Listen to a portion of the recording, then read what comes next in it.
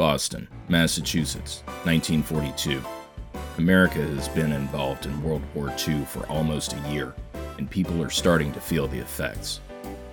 Wanting to relieve some of the stress of war, couples went to a popular nightclub to try and enjoy their Saturday evening. However, at around 10:15 p.m., that evening of fun would turn into a tragedy. Decorations meant to give the club a tropical feel caught fire, which quickly spread throughout the building, killing 492 people. This disaster would change the rules about door hardware and emergency egress forever.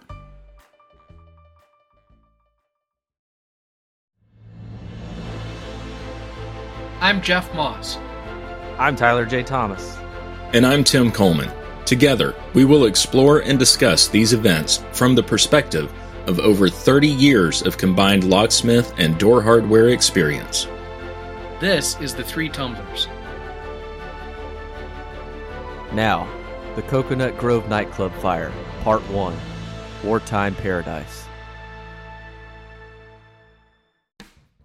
The United States experienced difficult times during the first several decades of the 20th century. Near the end of World War I in 1919, Congress passed the 18th Amendment banning alcohol throughout the country. This led to a large number of criminal enterprises who made, transported, and sold alcohol illegally. Speakeasies became common, especially in larger cities.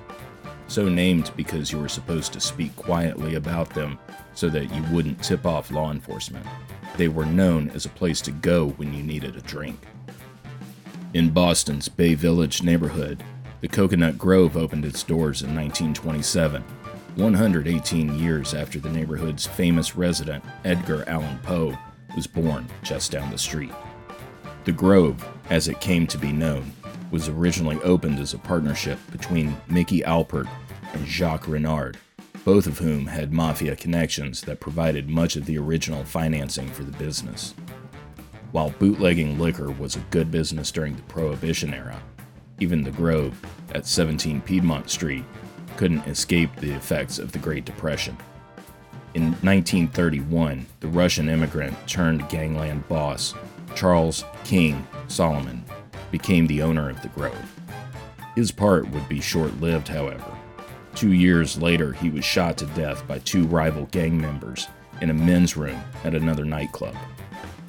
Ownership of the Grove passed to Solomon's lawyer, Barnett Barney Wolanski.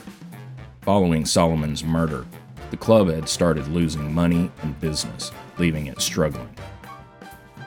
On December 5, 1933, the 72nd Congress of the United States ratified the 21st Amendment, legalizing alcoholic beverages again. Barney saw this as a good thing and wanted to make the club more mainstream for the time, but this was still just window dressing on a mob lounge. Wolanski bragged about his mob connections and even being friends with the mayor of Boston, Maurice Tobin. It was these connections that allowed him to get away with his tight ship approach to the club. For starters, Barney hired teenagers as busboys, vagrants as bouncers, and he started locking and hiding exit doors so customers wouldn't be able to leave without paying. In spite of having strong ties to the mob and a rough staff, the club had bounced back and was once again a popular hangout in town. Patrons had gathered there when Hitler invaded Poland in 1939, and when the Axis Imperial Japanese Navy carried out the surprise attack on Pearl Harbor in 1941, forcing America into the war. I think all cities had places like this. There's numbers of them that were in Cleveland at one time. If you look up a place called the Theatrical, it was a very storied past, a very interesting cast of characters that went there, worked there, owned it, were silent partners, whatever. This was very common back then, I'm sure. Prohibition being over, and everybody was excited.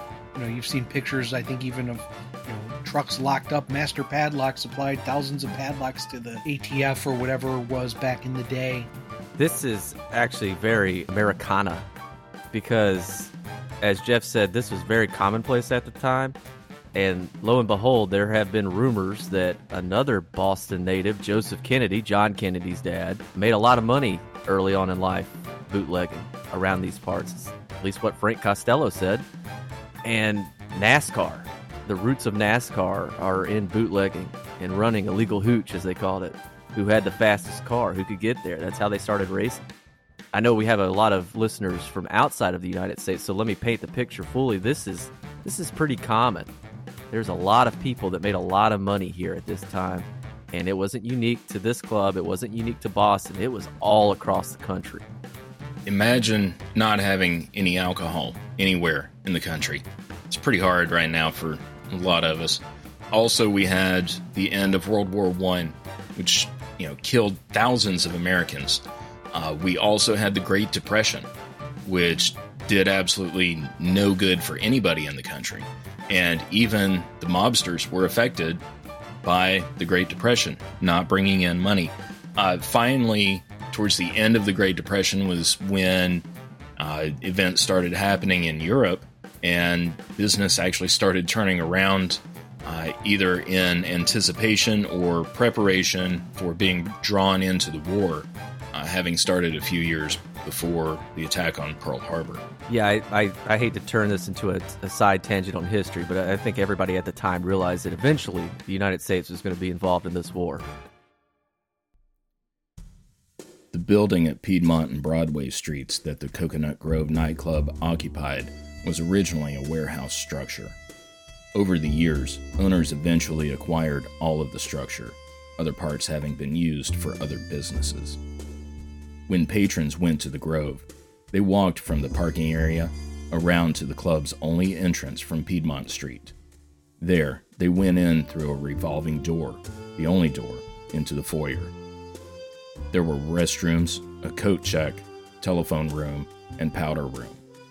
The office was also in this area. The caricature bar was to the right of the entrance, and from there you could walk out to the dining area and dance floor. The newly built Broadway Cocktail Lounge occupied the building's east corner. Above the cocktail lounge was an area with a small kitchen, dressing rooms with stairs for accessing the stage, storage and mechanical rooms, and a small office. The main dining area and dance floor were located centrally in the building, with the stage on the east side and a small terrace on the west. An attractive feature keeping with the South Seas theme was a rollaway roof that was open during warm weather, and customers could dance under the stars while the band played. The tropical paradise theme carried throughout the Grove. Leatherette, rattan, and bamboo coverings lined the walls, and dark blue satin canopies were along the ceilings. Support columns were decorated like palm trees, and coconut-shaped fixtures provided lighting. Behind the office in the main foyer was the staircase to go down to the Melody Lounge. A roughly 1,250 square foot space, it was nestled in the basement directly under the main foyer on the southwest corner of the building. A dimly lit, quiet section of the club, it carried the tropical theme found throughout. The artificial palm trees had electric lighting, and they were the only source of light in the room. So I know that sounded like a lot, but the best way to understand this club's layout, believe it or not, is through Tetris.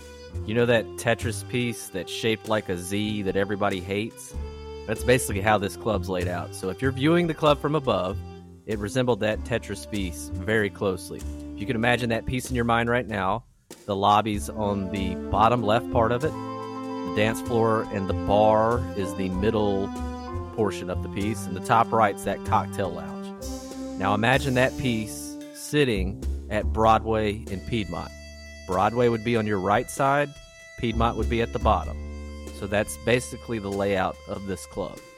So as we're going through the Coconut Grove Club, you just have to imagine this main dance area, the main bar. It all has very Art Deco type trim and design, the styling from it. But it's starting to show its age. Art Deco came into fashion late 20s, early 30s. Now we're in the early 40s. Not to mention this place has been occupied and patroned by mobsters for close to 20 years at this point. And so it's all kind of worn out. You got smoke-filled rooms, little quiet tables where you can imagine mobsters doing deals with businessmen, some big guys in suits standing around by the corners. Just kind of a dank place in some corners, but very, very stylish out in the main area where your casual customers would come in and enjoy the night. And we also, too, have to remember that smoking was still very fashionable, and you could smoke anywhere in America at that time. Nowadays, you can't, obviously. There's a very few places you can. I mean, I'm seeing less and less hotels that say, do you want a smoking or non-smoking room? It's all non-smoking now, but even back then, it was very fashionable and acceptable. Every place you could smoke in. And I've been to a few bars that still allow smoking, and it's terrible. But back then, everybody was smoking. So as Tim said, it was filled with smoke. You could see it, you could smell it. It just, I don't know, it didn't seem like a good place I'd want to be. But that was the time. Back in my clubbing days, here in this area, smoking indoors was still allowed. And I remember being in the club and you know, you try not to get hit by the end of somebody's cigarette. You'd come out smelling like an ashtray the next morning, but it was all part of the atmosphere. I mean, they saved a ton of money on fog machines for the stage shows, that's for sure. Different cities have different histories, and what I mean by that is that Atlanta, and this kind of sounds morose, but we had the luxury, we got burned down, so we could restart. A lot of these cities that predate, 1865 back to the 1700s, like Boston, they were continuously being developed, reconfigured, repurposed, whatnot. So this bizarre layout, especially as I describe it as a Tetris piece, I mean, this is still pretty commonplace in places like Boston, New York, where you don't get a clean slate. You have to use what you've got. So it leads to these funky configurations. I think this building was, it kind of was piecemealed. They added to it after the fact. They bought one portion of it, a warehouse nearby, which I guess became the Melody Lounge, and the lobby at one point was acquired after the fact. So you're kind of like piecing it together as you go along, and you get these weird, funky configurations. That's why apartments in Manhattan, New York, Boston, all that don't look like they do in Charlotte or Atlanta, where we've had the luxury of having wide swaths of land that we can build upon, repurpose, start from scratch, basically.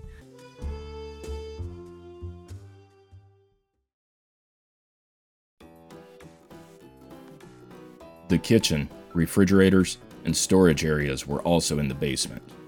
Access to the kitchen from the lounge was only possible through a door that was made from the same wood paneling as the lounge's walls.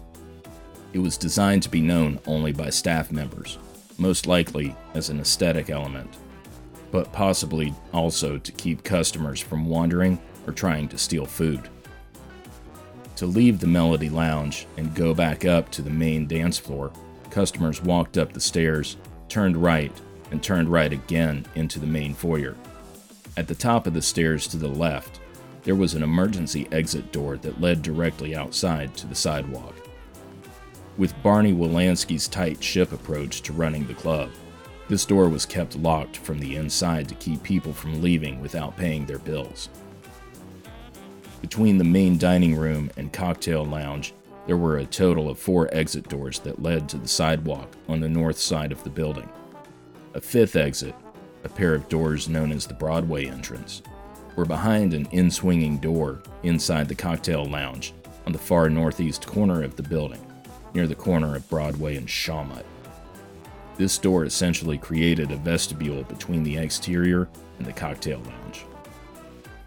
On the south side of the building, directly behind the caricature bar, were 4 large windows, all covered with blackout curtains. With Wolanski trying to prevent people from getting in without paying the cover charge, or getting out without paying their tab, all of the exterior doors were kept locked at all times, with the exception of the front revolving door, and the VIP entrance of the Broadway Cocktail Lounge. At one point, Wolanski had an emergency exit sealed up and bricked off to eliminate one more point that people could potentially sneak in and out of. That's pretty crazy, having a exit door blocked off completely. I mean, I don't think that would fly today, but it sounds like back then everything was pretty much pay to play, so they could get away with whatever. So going back to the Tetris analysis or comparison, the Melody Lounge is at the bottom left of that same piece, directly under the lobby. The kitchen and some of the auxiliary rooms for like heating pumps and compressors are in the middle, under the dance floor and the bar. And the top right is various storage rooms under the cocktail lounge. So the basement basically mirrors the first floor. Yeah, this place was built like a maze. I mean, just to get through, you had to know kind of the little passageways with the Broadway Cocktail Lounge being newly constructed. It had to be sort of tacked on. It wasn't really tacked on, but the access points to it were not flowing with the main dance floor area. And then to get down to the Melody Lounge, of course, again, that's in the basement, along with the kitchen and storage. Now, there was a staircase, I believe, coming up from the kitchen area to kind of go backstage in that area between the stage and the Broadway Lounge, but that wasn't accessible by anybody other than staff, because obviously you don't want kitchen staff and servers walking up and down your stairway that all your customers are going up and down, probably drunk and bumping into people and spilling stuff everywhere. Also, Wolanski, he's just this kind of money-grabbing thug. I mean, he literally is a mobster thug when you come down and think about it. But he's wanting to squeeze every single penny out of everybody who comes through there, probably with the exception of his buddies. And you can tell right there, he didn't care if he had exits blocked up. He didn't care if he had underage staff members. He didn't care about anything. He cared about making money off of the place. That just kind of goes to show you his character. Well, in fairness, how often do you think a fire is going to happen? Or you write it off like the likelihoods, this isn't going to happen. So I can afford to be a little bit more strong-armed or negligent. I mean, it doesn't make anything right, doesn't make it better, doesn't excuse anything, but I think he would be sort of in the, as you said, a thug, but he's trying to make money. He's trying to protect his money. But at the same time, he's kind of like, what are the likelihoods of it happening? Again, not excusing it, not casting blame away from him. It was stupid, but I'd have to imagine that he was more motivated with protecting his business, his money, as opposed to thinking about the likelihood or possibility of a fire. And Tim, going back to what you were saying as far as the maze, the first floor was, relatively easy to navigate, wide open spaces. But like you said, once you got beyond the lounge in the basement, as you're working back towards the kitchen, the storage rooms, those auxiliary rooms I was talking about, it is a maze.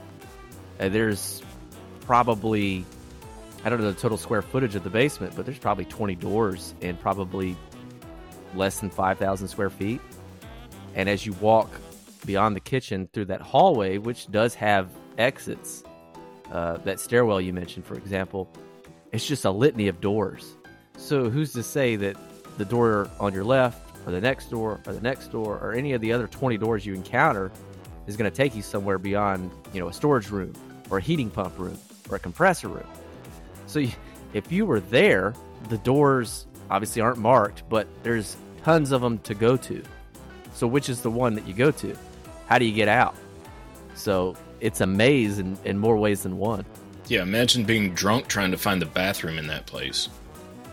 Yeah, imagine being drunk anywhere and a life safety event happens. Now that you put it like that, yeah, that does make sense. Because I've been drunk. You've been drunk at these places before.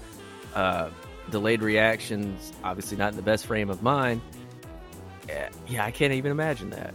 This is like a carnival fun house that you pay to go into, and you can get food and get drunk and, dance and have a good time. But it's literally like a carnival funhouse. You don't know which door to go out of, and you're kind of lucky to stumble out and fall through that revolving door at the front at the end of the night. I mean, or at least as I've learned, not necessarily through this podcast, but just learning about these things over the past 20 years, as far as being a locksmith, learning about life safety events, I don't want to go to these bars. I don't want to go to these clubs anymore. Just bad news all around if something were to happen. I know life safety laws are a lot better today. You've got fire marshals, AHJs checking on everything, but I don't want to be in one of these situations where I'm inebriated, my decision making, my coordination is already impaired. It's just a recipe for disaster.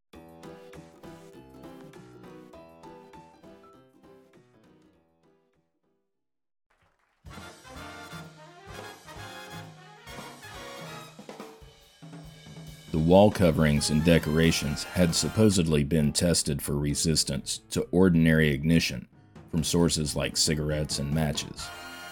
Ammonium sulfate was used to treat cloth and other surfaces in an attempt to further reduce the chances of fire. However, this type of flame retardant needs to be reapplied at certain intervals to maintain its effectiveness. Due to the war effort, many commercial materials and supplies were limited or outright restricted for non-military use. This included the refrigerant Freon. The Grove normally had between 600 to over 1,000 customers at any given time. Despite the 30-degree temperature outside on November 28th, the conditions inside the club would become uncomfortable quickly with a large number of patrons. So since Freon wasn't available to service the air conditioning system, methyl chloride was used as a substitute. A sweet-smelling, flammable gas, it was once widely used as a refrigerant, but fell out of commercial use due to health and safety concerns. But make it smell nice so people don't know that they're going to burn to death. That's... For all intents and purposes, Freon's not flammable. And in fact, there are types of fire extinguishers that use similar hydrochlorofluorocarbons. HCFCs is what they call them, to put out fires. So Freon's pretty safe, but obviously we've got a war going on. Methyl chloride, on the other hand, is extremely flammable. And the other name for methyl chloride is chloromethane. So does that clue you in as far as flammability? I guess it works, or I guess this was an alternative. God, this is a bad idea. Well, it's just a few years earlier that Germany, being under certain embargoes as a result of the treaty from the end of World War I, they were limited to not receive any helium. So, without having helium to fill up this big airship called the Hindenburg, they used hydrogen. And we all know what happened to the Hindenburg. So the war effort really, on both sides, can take its toll with life safety.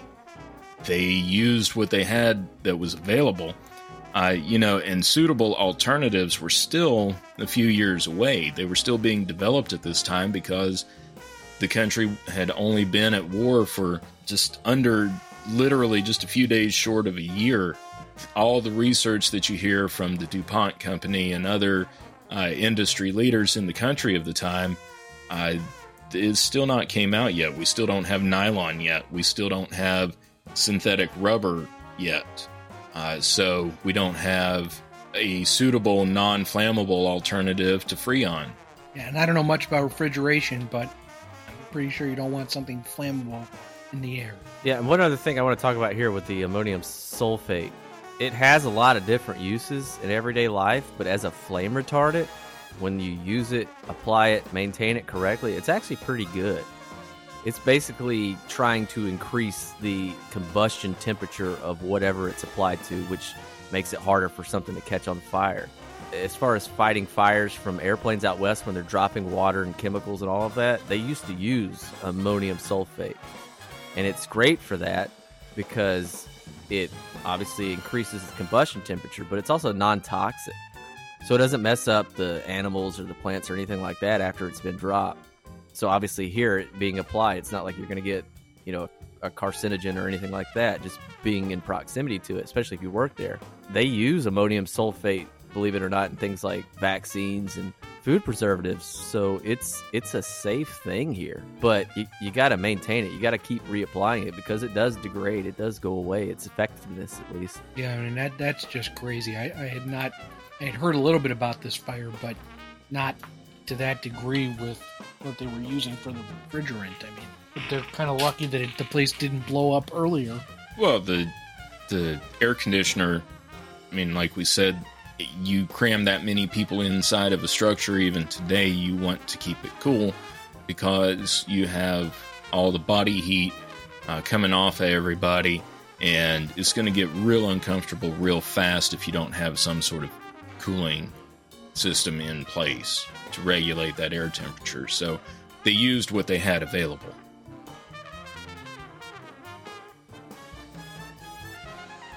On November 28, 1942, the College of the Holy Cross football team beat Boston College.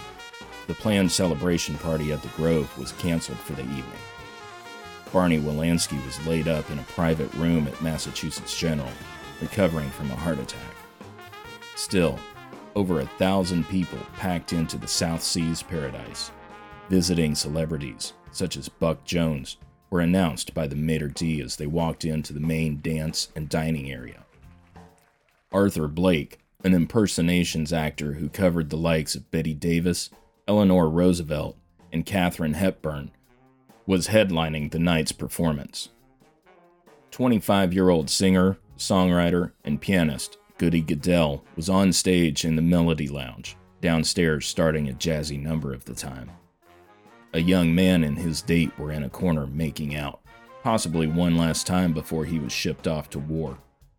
He decided that the little light in the room was still too much for his intentions, so he unscrewed one of the light bulbs from the fake palm tree over them. A manager noticed the bulb being out and told the busboy, 16-year-old Stanley Tomaszewski, to go screw the bulb back in. Stanley grabbed a chair so he could reach the bulb. Since the room was normally so dark, he lit a match so he could see what he was doing. It gave him just enough light. He tightened the bulb and put the match out. Within seconds, the fake palm fronds were ablaze.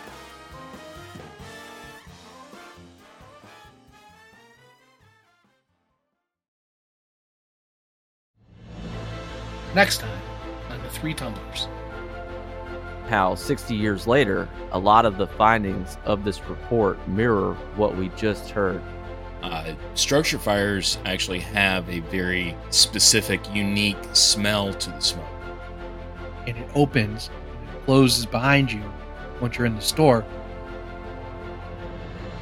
Executive producer is Tyler J. Thomas. Technical producer is Jeff Moss. Writer and editor is Tim Coleman. For source materials, see our website, threetumblers.com. Get this episode and others wherever you get your podcasts. This has been a Three Tumblers production. Copyright 2024. All rights reserved.